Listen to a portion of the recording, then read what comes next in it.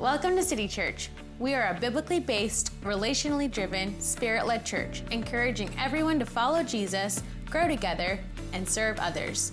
We're excited to share this sermon with you today, and you can always find out more about us online at citychurchseville.com. We've been making a journey through the Sermon on the Mount. Before we get to that today and back into the Sermon on the Mount, we want to grab hold of a proverb I think is especially appropriate for today. This is from the Message translation. It's Proverb 29, verse 18. Here it goes. If people can't see what God is doing, they stumble all over themselves. But when they attend to what he reveals, they are most blessed. And maybe you can identify with that. Maybe think of a moment in your life when you really couldn't see, like where you were going, what you were doing, and you ended up making a fool of yourself. You fell all over the place. I can say it's happened to me a few times. Or maybe it's more applicable to your driving record. And you're like, I just couldn't see them, officer, and crash, right? That kind of stuff happens. It does. Happened to me many times as a teenager. My parents can testify. They gave me the grace of God through many accidents, and now I'm a better driver by most accounts, all right? But there's something about this and this wisdom that I want us to grab hold of. If people can't see what God is doing, they stumble all over themselves. But when we can, when we attend to what he reveals, we can be most blessed. This takes me back to seventh grade. When I was in seventh grade, in my school, we used to always have these annual checkup things. We'd all go to the school nurse, and we'd read the eye chart. I don't know if they still do this or not, but in our day they did. And I remember we'd all stand behind the piece of tape, and we'd look over there, and it was always just kind of like we're jacking around in the hall, like elbowing each other and everything. Finally, it's your turn. You stand there, and you look. You read the letters, and it's no big deal. Well, I remember this happened to me in seventh grade. I'm standing there, and I'm reading the things, and it's like, and then the nurse looks at me like, like that was creative. I was like, I'm not trying to be creative. Anyway, she made it clear that the words were unclear to me. And so off we went. My mom scheduled a visit to the optometrist. It was a family friend from church who was the optometrist. So anyway, we went to the doctor's office, and I get in the seat, and they start flipping those lenses. I was like, what's going on here? It's clear. I remember that day we decided I needed glasses or contacts. I was like, no contacts, please. I got it, because I run around, play sports all the time, and let's go with the contacts. And after trying for a long time, not accustomed to doing makeup as a seventh grader or any time at this point, but I'm trying to cram that contact in my eye, and finally I get them in. I remember walking out of the office, the same sidewalk we walked in on. We were walking out, and there were trees, a few in Lubbock, right? And it was right there. I remember seeing and thinking, whoa, there are little individual leaves on all of the little trees. It was a moment of I could see, and it was amazing. I started jumping, running, singing. None of that happened, that other part. But I was just like, whoa, I can see. It was this moment of new perspective. I pray our journey through the Sermon on the Mount has been like that for you. There's been clarity. There's been perspective gained. That's the point. In fact, if you're paying attention, as we've been walking through the Sermon on the Mount, Jesus seems to be invested in humanity's healing, right? He talks a lot about the hearing that's gone wrong, right? You've heard that it was said, but I tell you. You've heard that it was said, but I tell you. There's something wrong with humanity's hearing, and Jesus, the king of this kingdom, is trying to clean that up. And then there's a turn in Matthew chapter 6 where he starts to talk about how the eye is the lamp of the body. And he says, if the eye is unhealthy, then the whole person is in danger, right? Well, I want to continue thinking about that and thinking in that way. Again, remember, if people can't see what God is doing, they stumble all over themselves. But when they attend to what he reveals, they are most blessed. Well, Jesus continues to reveal some deep truths, and we're going to be in Matthew chapter 7 to keep looking, keep listening, keep learning from Jesus. So if you want to join me there, Matthew chapter 7 is where we're going, verses 1 through 6. And this is what Jesus said to the disciples he gathered around him. Do not judge, or you too will be judged. For in the same way you judge others, you will be judged. And with the measure you use, it will be measured to you. Why do you look at the speck of sawdust in your brother's eye and pay no attention to the plank in your own eye? How can you say to your brother, let me take the speck out of your eye, when all the time there's a plank in your own? You hypocrite. First, take the plank out of your own eye, and then you will see clearly to remove the speck from your brother's eye. Do not give dogs what is sacred. Do not throw your pearls to pigs. If you do, they may trample them under their feet and turn and tear you to pieces. Wow. There's a lot going on there. Jesus seems intent on packing as much into just a few sentences as possible, right? So, as we're looking at it, you may notice a few things. First, there's this curious case of plank eye, right? And it's weird. And maybe you're wondering to yourself, is there some cultural context for this that kind of makes this make sense in the first century? And the answer is no, you don't need cultural context for this. This is just a person with a giant plank in their eye trying to do helpful speck replacement out of something. It's ludicrous. It's ridiculous. And that's part of the point. We'll get to that here in a second. But then you've also got this stuff about dogs and pearls and pigs, and we're going to touch that in a minute too. But first, I want to focus on where Jesus starts with this prohibition that's very direct and unqualified. Do not judge. Well, it sounds like something he said just a little bit earlier. Do not worry, which I love because it's if you have anxiety in your life, just don't worry. And you're like, well, thanks for that. How and why and when and where. Jesus takes up the similar pattern here. Is he just says, do not judge. And so it's important to kind of sit with this for a second and try to unpack it. What is Jesus saying? What's he not saying? I think it's important to understand what word Jesus is using here and what it really means, right? So this word he uses for judge it can mean a lot of different things. And in the New Testament, it's used many times, and it's translated differently. In this case, it seems clear what Jesus is talking about is a judgment that is rendered as final, as ultimate, right? The idea here is that heaven and earth will pass away, and a moment is coming when the judge will sit on the throne. He'll render judgment, and he's not you or me. He's the judge. So don't try to be who he is or play the role he's to play. Do not judge, or you too will be judged. And by the way, that measure you're using for others, it's going to be used on you. So there's a warning that comes with this prohibition, right? Don't, because if you do, look out. Now, Jesus seems quite serious about this, and you have to wonder why.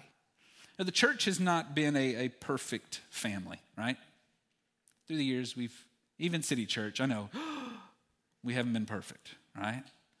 You go all the way back into 1500s, and there was this thing called the Reformation, when the church had kind of developed some habits that weren't healthy.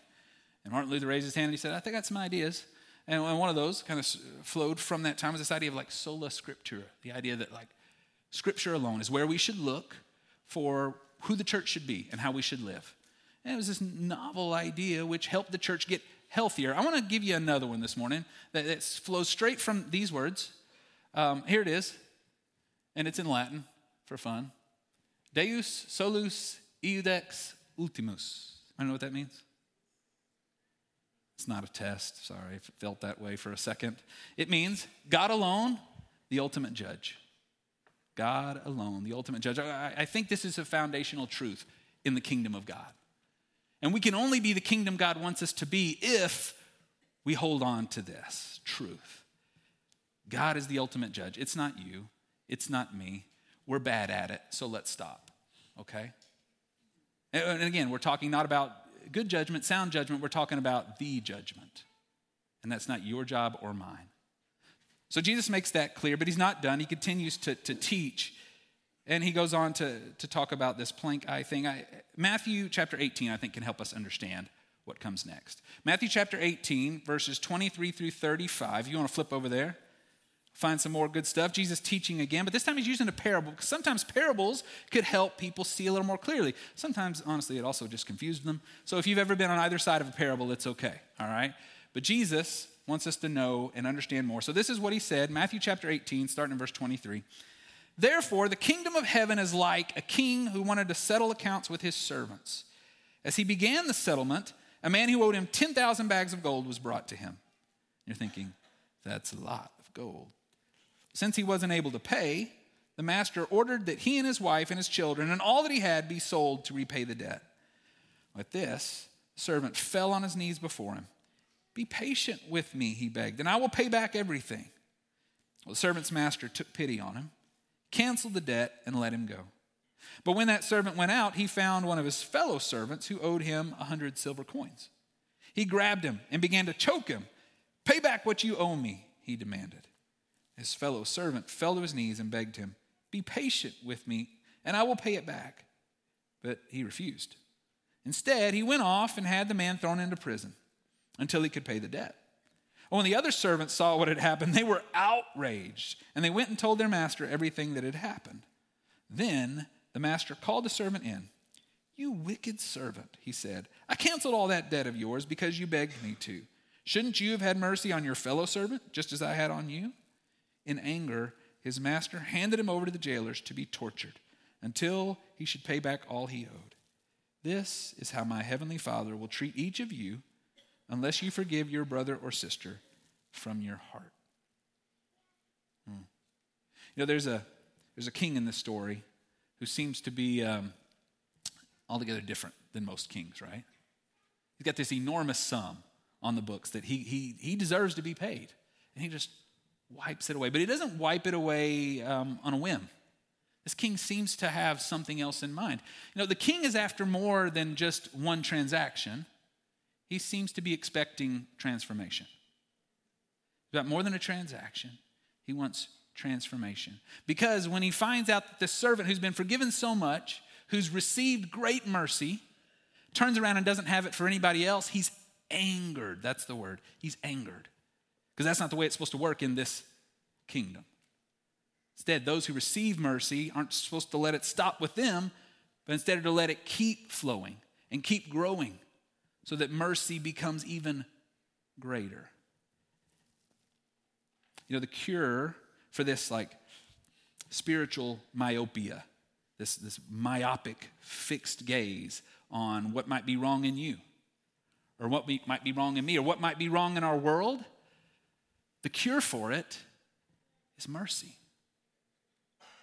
Mercy. So for a second, I want you to think about what's wrong with you. Some of you got, I'm going to need more than a second. I got some of you.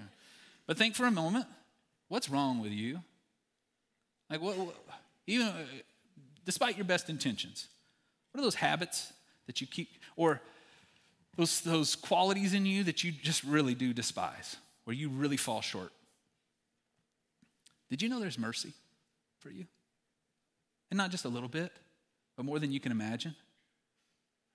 Though your sins be as scarlet, he has made them white as snow. Though your sins are many, his mercy is greater. And he extends it to you. So instead of fixating on what's wrong with you, focus on this manifold mercy of God. But some of us, that's not where we struggle, right? We get it. Yeah, God loves me. He's forgiven me. Our problem is, God loves them.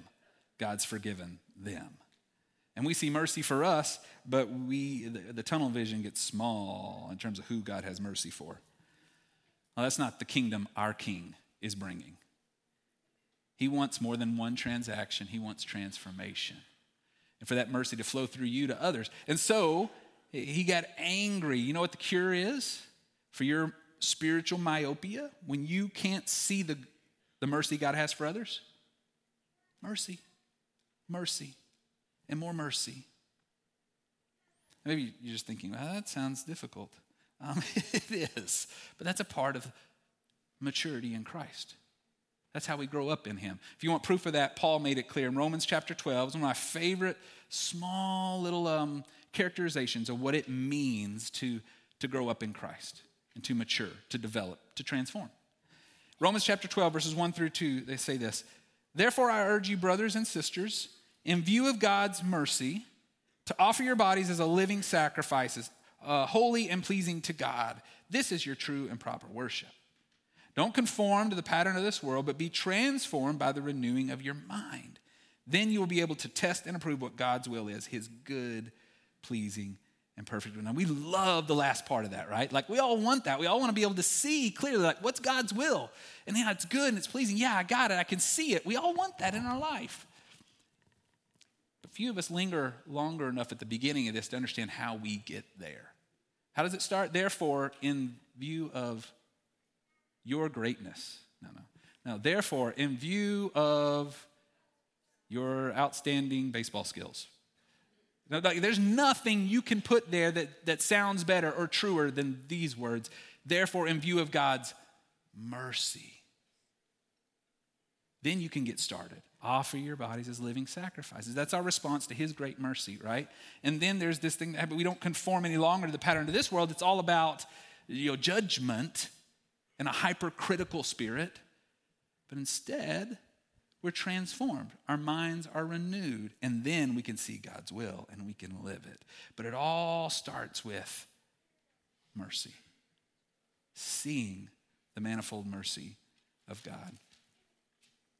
We always make a habit of doing this feet to your faith thing, and I love that about us. But I felt like in this message we needed to think a little more practically before we could get there. So before talking about feet to our faith, I want to talk about pedal to the metal, okay? How many of you guys ever drive along the road between like the river over here on 250 and like the YMCA? Anybody ever drive that stretch of road? How impossible is 35 miles an hour? Let's be honest, okay? That's ludicrous. Like, it doesn't happen. And if you've ever been driving through that stretch, it's like no one's going 35. Some people might be going 40. The regular people are going 45. And then occasionally somebody's going 78, just like they're weaving through it.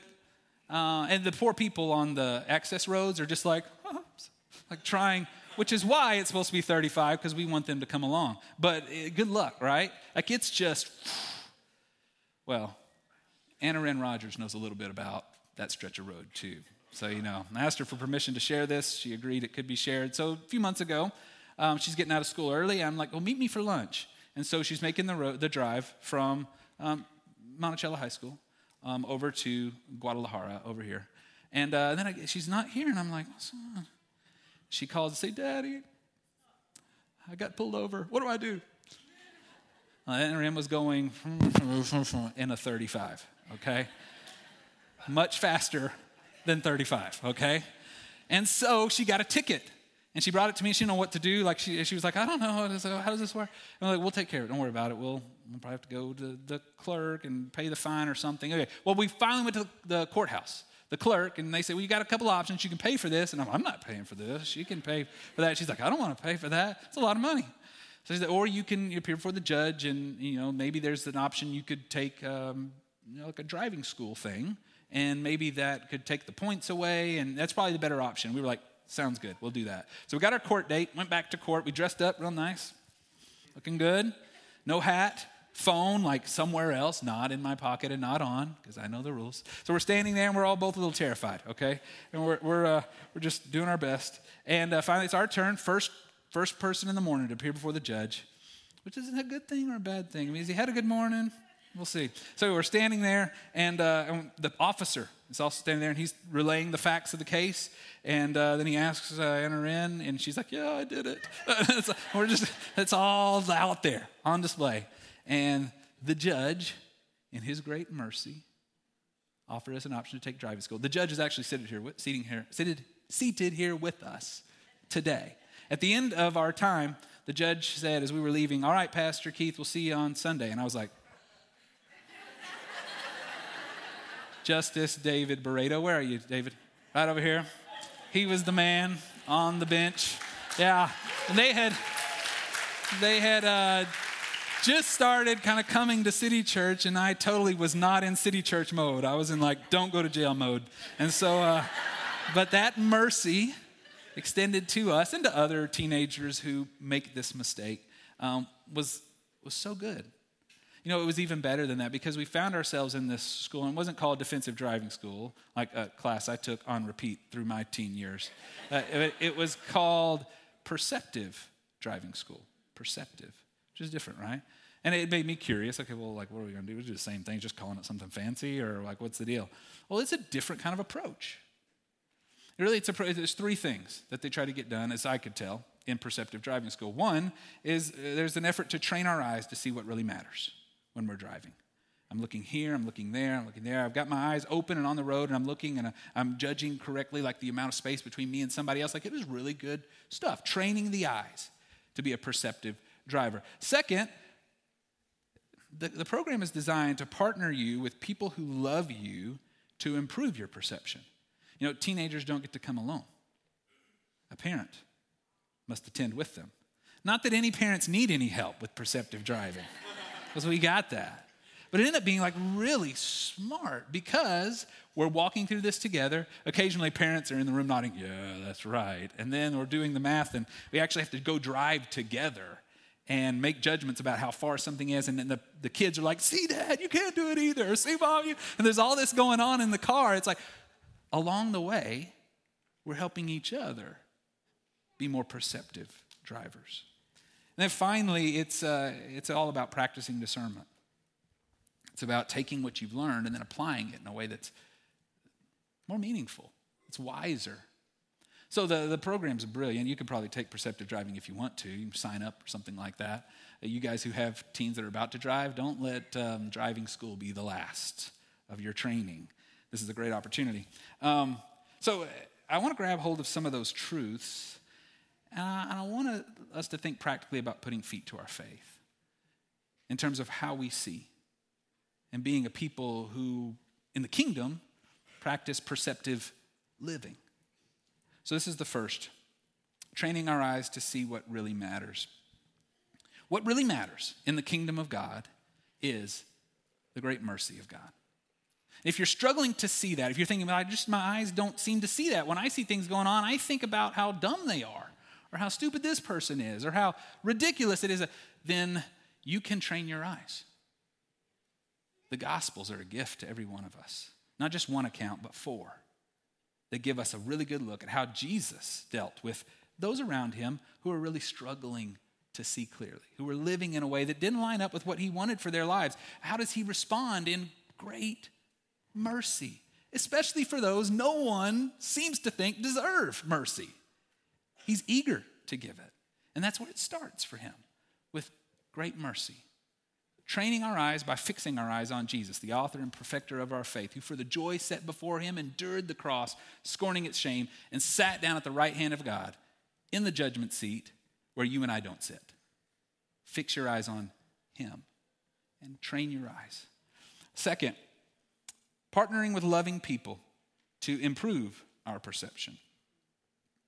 Just as there's 4 gospel accounts that help us see Jesus more clearly, inviting people into your life and having conversations that help you see more clearly is a really wise kingdom principle. You graduates that are just about to jump off into life, and your parents have been really, hopefully, readily accessible to talk through things and think through, you're going to find yourself in a new place with new people and new opportunities to really screw it up, okay? And you're going to have all these options, and don't be short-sighted. Invite people who you trust, who are wise around you, to help you see clearly and process things with them. That's wisdom. And choose to be merciful.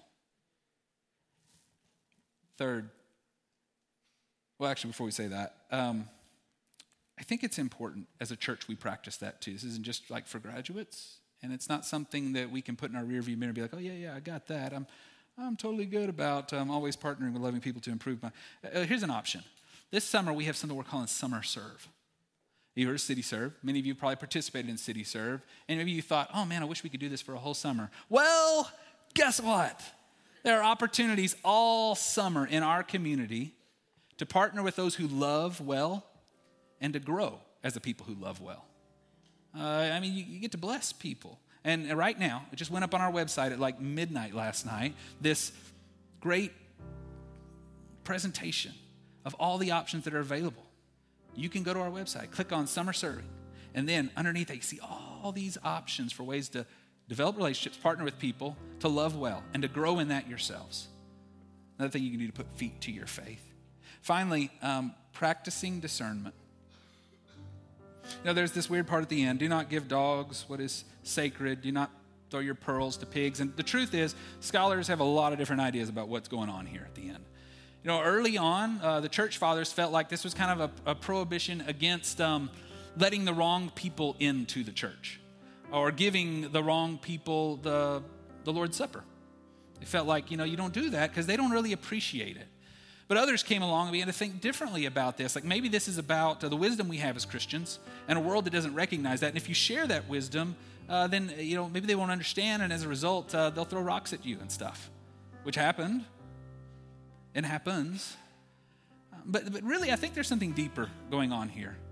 And it's easier to understand if we go back to the first words. Do not judge, or you too will be judged. And with the measure you use. Do not cast things that are sacred before dogs or pearls before pigs. Why? Pigs and dogs don't need jewelry. And our world doesn't need more judgment. Pigs and dogs don't need jewelry. Our world doesn't need more judgment. What does our world need? Mercy, love. And when our world is ready for the wisdom of God, it'll be because we have a relationship that affords us opportunity to speak that in a way that's loving, that's kind, that's wise. But have we learned? The church can do a great deal of damage to our cities and our communities when we rush with judgment and sit in a seat that's not ours.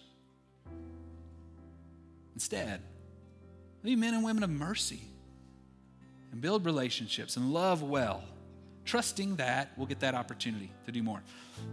I got to share this because I didn't in the first service, and someone came up to me and they asked a question, and it was obvious this is a word that needed to be added to this message. In Mark chapter 8, Jesus asks his disciples a question, a really good question. He says, well, who do people say that I am? And they say, oh, well, some say John the Baptist, some say Elijah, all these different answers. And then he turns to them and he says, but who do you say I am? And they were all a little taken aback. Peter spoke up. He said, you're the Messiah. They said, you're right. You're right, I am. But Peter didn't understand what that really meant, because in the next few words, Jesus goes on to explain what it means to be the Messiah. I'm going to Jerusalem. I'm going to die on the cross. And Peter's like, no, you don't. No, that's not it. He pulls himself, and then you know what Jesus says to Peter? Get behind me, Satan. You have not in mind the things of God, but the things of man. In this moment, Peter had a very narrow view of who this king and this new kingdom was supposed to be. And he was going to absolutely kick the Romans out of Jerusalem. He was going to bathe the streets with the blood of these Romans who have been so mean, so oppressive. Was that the kingdom way? No. Instead, this Messiah was a Messiah of mercy. And those words, get behind me, Satan, was an indication that we do live in the midst of a battle. And there's an enemy that just wants more violence. He just wants more hate. He just wants more hurt. But Jesus didn't come for that. And he hasn't called us to that either. Instead, it's a mission of mercy. It's a mission of mercy. So I want to invite you to worship that God with me now before we send you away with a blessing today. A blessing to go and do likewise. So if you don't mind, stand. Let's worship together.